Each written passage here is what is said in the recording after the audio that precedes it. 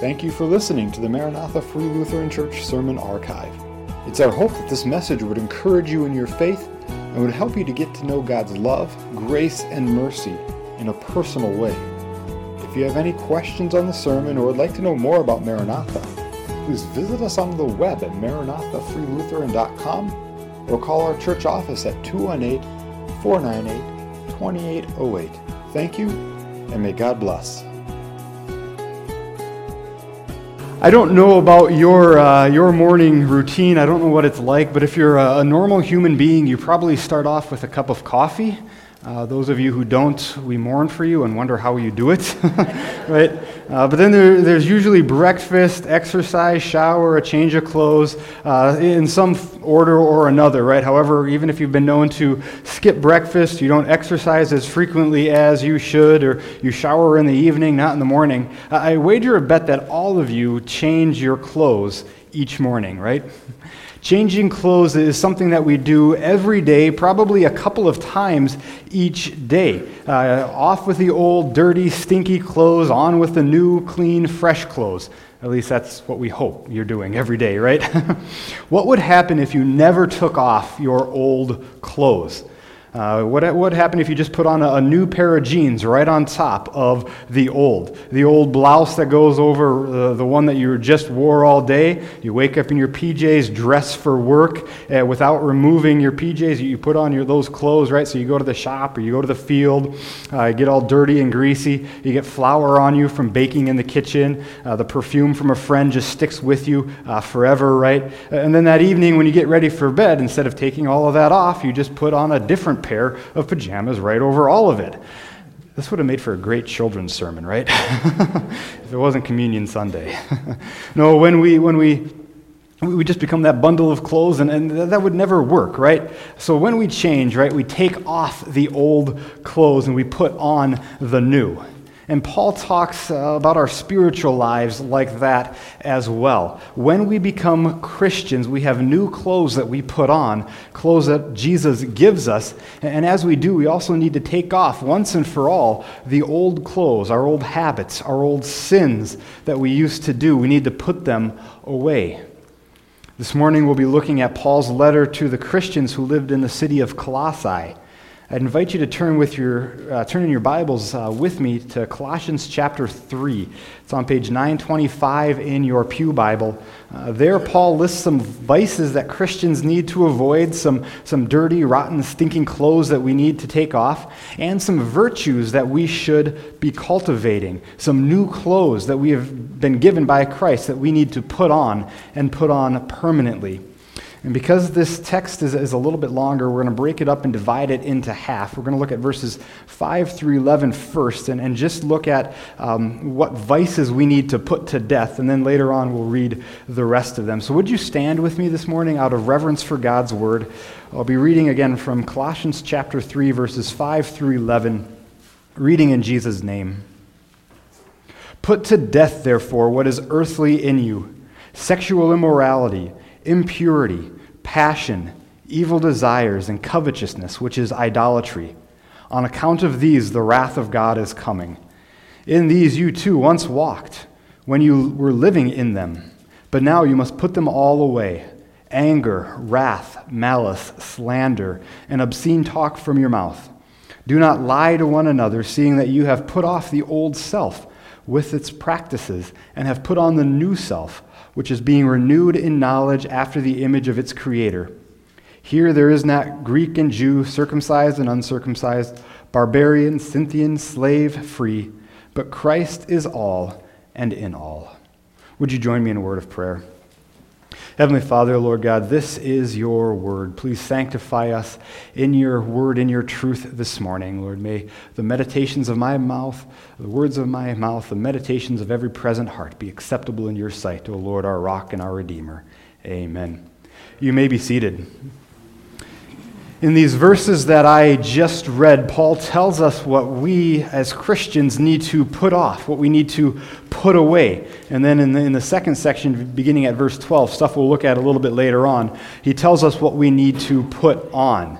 So first, Paul tells us as Christians that we need to put off our vices. But more than just putting something away, the language that he uses is much stronger than that. We are to put these vices to death. Put to death, therefore, what is earthly in you. And then he goes on to list those vices. Put them to death. Kill them. Murder them. There's some seriousness, a sense of urgency to what he's saying, isn't there? Paul doesn't just say, yeah, if you just happen to get around to it today, could you maybe stop doing these stuff and only though if it's convenient for you? No, he's very, very serious about sin. Put these sins to death. And he's so serious about sin because either the sin is going to wind up killing you, dragging your soul into an eternity in hell, or you're going to have to kill your sin. There's nothing passive about this, not even passive-aggressive like we Upper Midwesterners are so keen on doing. You need to be engaged, actively engaged daily in the slaughter of your sin. Put to death what is earthly in you. And this is accomplished, as Jesus said, by denying yourself, by saying no to those sinful impulses and temptations that come your way. Deny yourself. Put those things to death. And yet, at the same time, it's important to remember that this killing of vices can't be done in and of your own strength. This is not a fight that God expects you to do alone. Putting to death the sin is only possible because you have been united to Christ. Look back at the opening verses of this chapter. In verse 3, Paul says, "For you have died with Christ, and your life is hidden with Christ in God." This verse is talking about your justification, your right standing before God the Father. If you are a believer, God looks at you and no longer sees you and your sin, but he sees the blood of his Son covering you, the blood that he shed on the cross, forgiving you, wiping you clean of your sin. If you are in Christ, your life is hidden with Christ. He is in you. And therefore, this killing of vices, this putting off of sin, this daily sanctification can only be done because of Christ's indwelling presence within you through the Holy Spirit. As he dwells in you and you in him, you are changed and conformed more and more into his image each day. You have died, Paul said. Your life is hidden with Christ. And therefore, because of that reality, put to death these earthly things.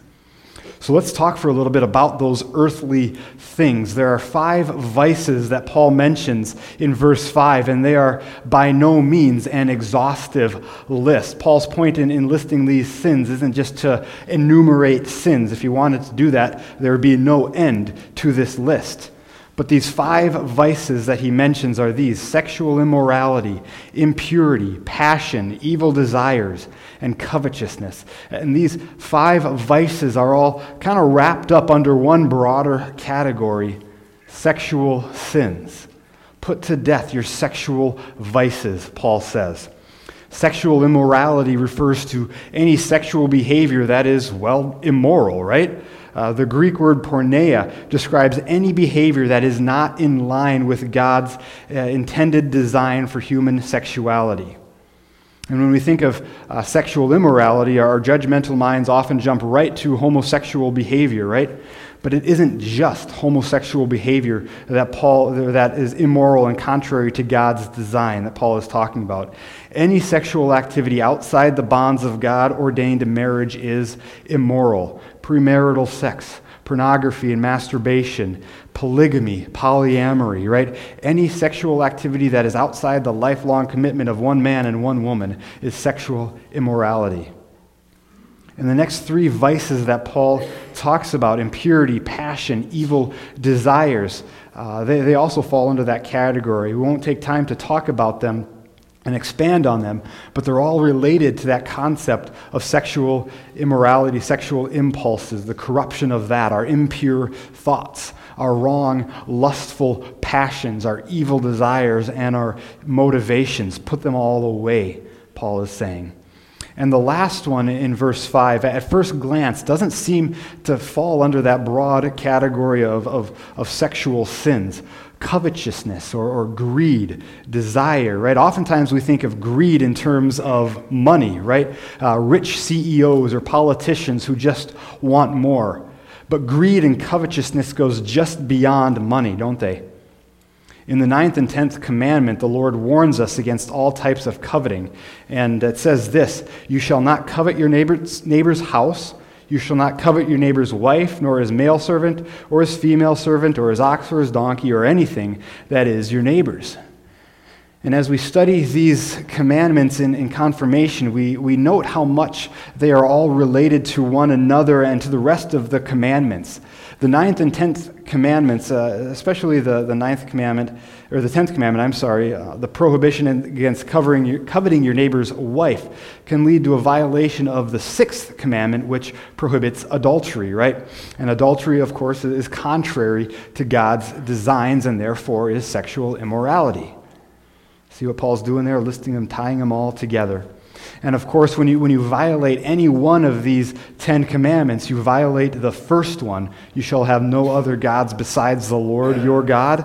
Because each of these 10 commandments teaches you to fear, love, and trust God above all else, right? Remember that, confirmation students? Fear, love, and trust God above all else. And when you violate those commandments, when you're coveting, you're no longer fearing, loving, and trusting God above all else.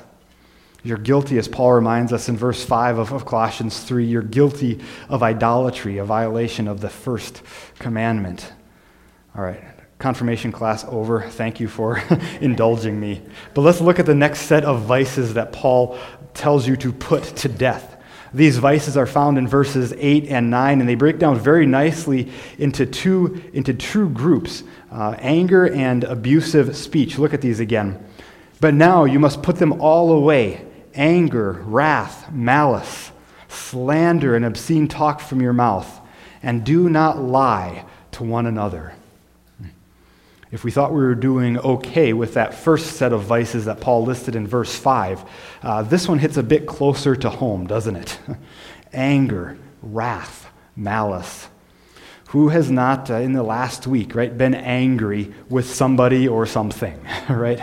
If you haven't gotten angry, you're either living all alone on some island in the South Pacific or you're superhuman, I don't know, right? Anger is an emotion that we all feel at times. Wrath is defined as a state of intense displeasure, and malice is a mean-spirited or vicious attitude or disposition. Wrath is an attitude of the heart, and malice is the outworking of that. And both of those overflow from anger. And it's important to remember that anger is an emotion, just like happiness or sadness. But anger is an emotion that very, very quickly leads to sin. Anger is like the pot on the stove when it begins to boil, sometimes slowly at first, right? But then rapidly, and if you're not careful, it goes over, boiling out of control, and now your kitchen is a mess. Anger leads you to dangerous and rash words, decisions, and judgments. And that's why Scripture so often warns us away from anger. Christian, put away your anger. Put to death your anger. The Apostle James in his letter reminds us too, the anger of man does not produce the righteousness of God. And there's some deep truth in that. Put your anger to death. The second group of vices has to do with our tongue and with the abusive speech that we can be so prone to utter. Slander, obscene talk, lying. Remember this old playground rhyme? It goes, sticks and stones may break my bones. How does the rest of it go? Yeah, but words may never hurt me, right? Is it true? No, far from it, right? It's one of the greatest lies of all times, but we as kids and as adults too try to make ourselves believe that. Try to force ourselves to think we're tougher than the words that people say. The negative, abusive words that others can hurl at you tear you down in an instant, don't they? And I'm not talking constructive criticism here. We all can benefit from that, right? But abusive speech, slander, lies, cruel words just for cruelty's sake. These things tear us down. They tear one another down. Again, the Apostle James says of the tongue, meaning the words that we say, the tongue is a fire, a world of unrighteousness. It stains the whole body, setting on fire the entire course of life, and is set on fire by hell. It is a restless evil, full of deadly poison. Our words can be deadly poison. Be careful with your tongue. Be careful with what you say. We're to put those things to death. And because we are to put them to death, sometimes it's only natural to ask why. Why should a believer put these things to death? What is the danger, right? Our sin has consequences. Our sin has consequences, and that's what the emphasis of verse 6 is there. On account of these things, the wrath of God is coming. There are consequences for our attitudes and for our actions, for our sins, aren't there? I'll pick on my daughter. She's not here today. We've got sickness at home, so Liz stayed home with the kids. But when Serena was learning to crawl, she was also learning that she loved to pull dirt out of the potted plants at home. And like silly parents, we had potted plants on the home, and she would wander over to them and pick up the dirt, right, and pull it out. And we'd try to tell her no, right, but there's only so much reasoning you can do with an 8-9-month-old, whatever she was at the time. And so we'd have to clean up her mess. And naturally, we'd clean it up with the vacuum. Right? But Serena hated the vacuum cleaner to the point where if she saw it in the closet, she would just begin to cry. She hated it so much. And so the vacuum, as we were cleaning up these potted plants, the vacuum became a natural consequence for her sin. We'd say, you pull out dirt, the vacuum comes out. And she learned really quickly to stop pulling dirt out of the plants, right? Her actions had consequences. And your sin has consequences as well. On account of these things, the earthly sexual vices, Paul says, the wrath of God is coming. We can't keep doing these things and think that we're going to avoid God's judgment in this lifetime or the next. There are consequences for our sin. But for you who are believers in Christ, there are some wonderful promises that are alluded to in these verses. And in verse 7, Paul says that in these you too once walked when you were living in them. Did you notice some of the tenses of those verbs? They are past tense verbs, right? Meaning that they were what they describe already happened in the past. It's as if Paul is saying, yes, Colossians, you used to do those things, but now in Christ, you are a new creation. The old has gone, the new has come. In Christ, the Colossians and every believer has been removed from that domain of sin and brought to the kingdom of his Son, of Jesus. And Paul mentions this reality again in verses 9 and 10 where he says, seeing that you have already put off this old self with its practices and have put on the new self, which is being renewed in knowledge after the image of its creator. The reality for you, believer, is that the putting off of vices and the putting on of the new self clothed in Christ has already been done for you by Christ. The moment you first believed, the Lord removed from you this old sinful clothing, the baggage, and he gave you this new nature, this new creation in Christ, empowered by the Spirit. You, believer, are a new creation in Christ Jesus because of his blood shed for you on the cross. And that's the wonderful reality. And we don't want to lose sight of that in the list of these vices and these virtues. Putting those things off. You have been changed by Christ. So put to death those sinful inclinations, Paul says. And next, he tells us as followers of Christ what we are to put on, what we need to cultivate in our lives. Look at verses 12 through 17 with me. Paul says this. He says, put on then, as God's chosen ones, holy and beloved, compassionate hearts, kindness, humility, meekness, and patience, bearing with one another, and, if one has a complaint against another, forgiving each other, as the Lord has forgiven you, so you must also forgive. And above all these things put on love, which binds everything together in perfect harmony. And let the peace of Christ rule your hearts, to which indeed you are called in one body, and be thankful. Let the word of Christ dwell in you richly, teaching and admonishing one another in all wisdom, singing psalms and hymns and spiritual songs with thanksgiving in your hearts to God. And whatever you do in word or deed, do everything in the name of the Lord Jesus, giving thanks to God the Father through him. Before Paul gets into these virtues that need to be cultivated in Christian living, Paul reminds you of your identity in Christ, who you are in Christ. And if we read this text really fast, we're prone to skip over it. In verse 12, Paul identifies you as God's chosen ones, holy and beloved. Think about that. You are chosen in Christ before the foundation of the world. He knew you by name, formed you together, knit you together in your mother's womb. You are chosen by him. You're holy. That means you are set apart for him and for his purposes. Right? You are beloved. And just stop and ponder that for a while, right? The creator of the universe, the God who spun galaxies into existence with just his words, calls you beloved. Right? No matter what you're going through, no matter the hard times you're facing, you are beloved by our Creator. Let that reality sink in before we go on and talk about these virtues, right?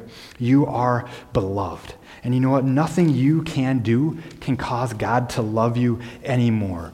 Or be pleased with you any more than he already is because of Jesus. In Christ, you are beloved. Do not forget that.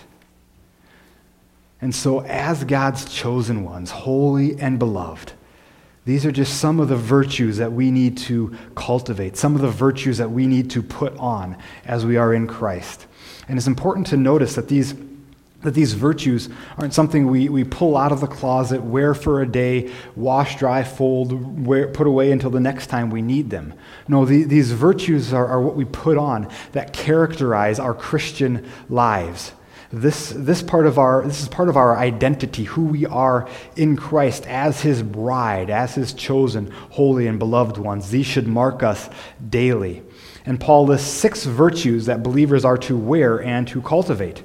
And like the list of vices earlier, this isn't a complete list, but it's a good start. Compassionate hearts, kindness, humility, meekness, patience, and above all, love. Compassion and kindness. Man, those are lacking in society today, aren't they? Everybody trampling others, putting them down. There's no compassion. There is no kindness.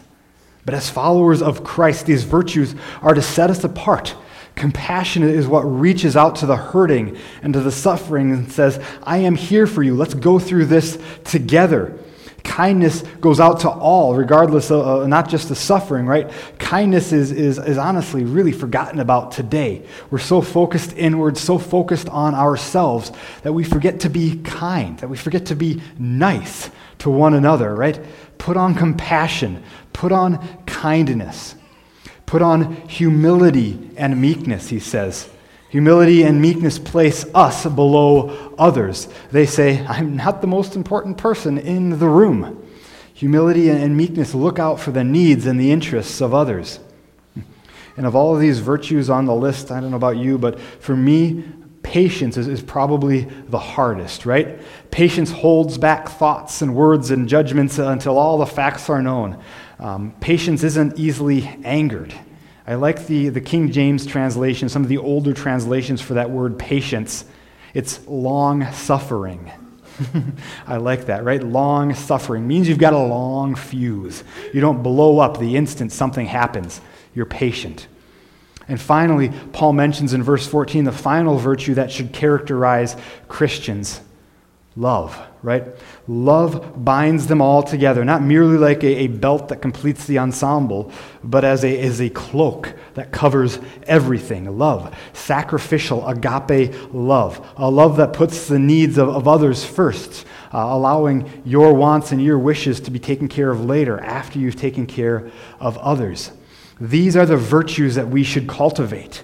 And so it's all good to say, yes, I'm a Christian. And so I've put these virtues on. I've put on love. I've put on patience. I'm trying to be kind, right? All the rest, right? But verse 13 is really where the rubber meets the road. Verse 13 is the how of all of this. Paul tells us that when we've put these virtues on, we will bear with one another and forgive each other. What does compassion, kindness, humility, meekness, patience, and love, what do they look like in reality? What do they look like in practice? Bearing with one another and forgiving one another. Bearing with one another is the Bible's way of telling us to put up with one another. One commentator, he put it this way, he says, this indicates a somewhat grudging willingness to put up with difficult circumstances or people. We all have certain people we don't like, right?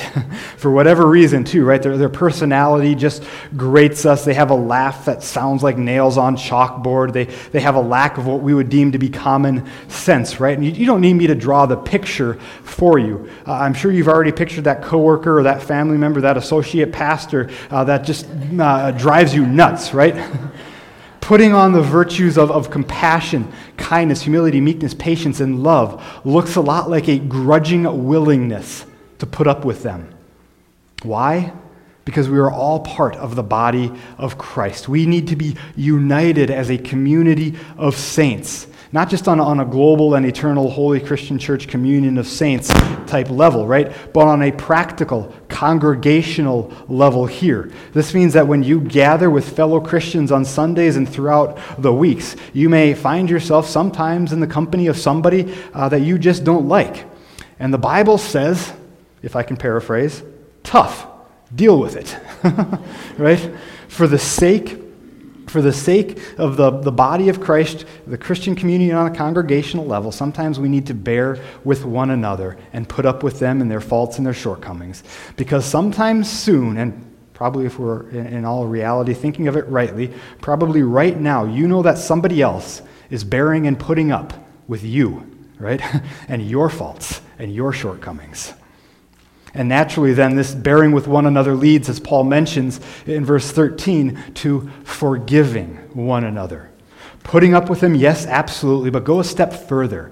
Don't hold their sins and their shortcomings against them. Forgive them, right? You can put up with somebody for once a week for an hour, but to forgive them, even when they don't deserve it, and probably especially when they don't deserve it, is the mark of a greater, deeper love. And it becomes easier to forgive others when we're stripped of our pride and our arrogance, and when we're clothed with compassion and humility and kindness and meekness and patience and love. We realize our own faults first and foremost.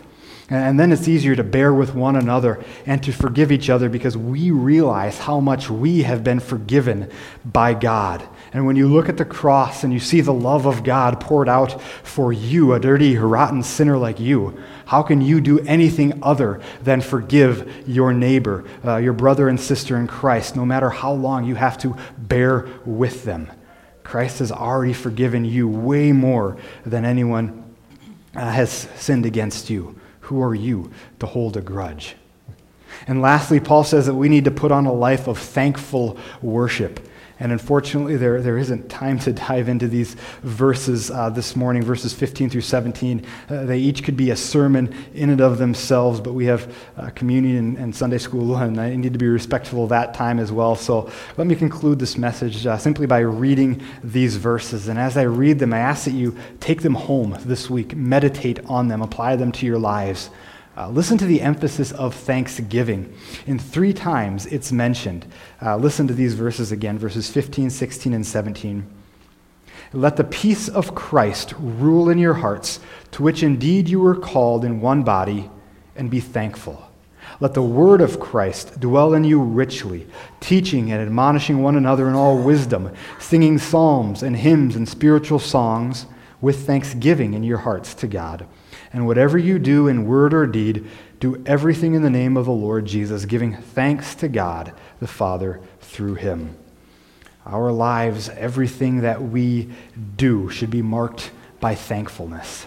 The peace of Christ, freely given as he shed his blood on the cross for you, goes with us through every circumstance of life. The word of Christ, his gospel, his message should permeate and dominate our thoughts and our minds, our hearts. Not just 1 hour here on Sunday mornings, but it should overflow into every area and aspect of our lives, seasoning our speech and our conduct and our attitude. And finally, Paul says, the name of Christ should guide everything that you do. Our lives are to be lives of thankful worship for his peace, his word, and his name. Let's pray. Heavenly Father, Lord, again, I thank you for this day and for this truth, for the truth of your text, Lord. Help us to every day put off the old self, put on the new self. We thank you for sending Jesus, who died on the cross for us. Help us to be conformed each day. Lord, help us to bear with one another, forgiving one another as you have forgiven us. It's in Jesus' name we pray. Amen.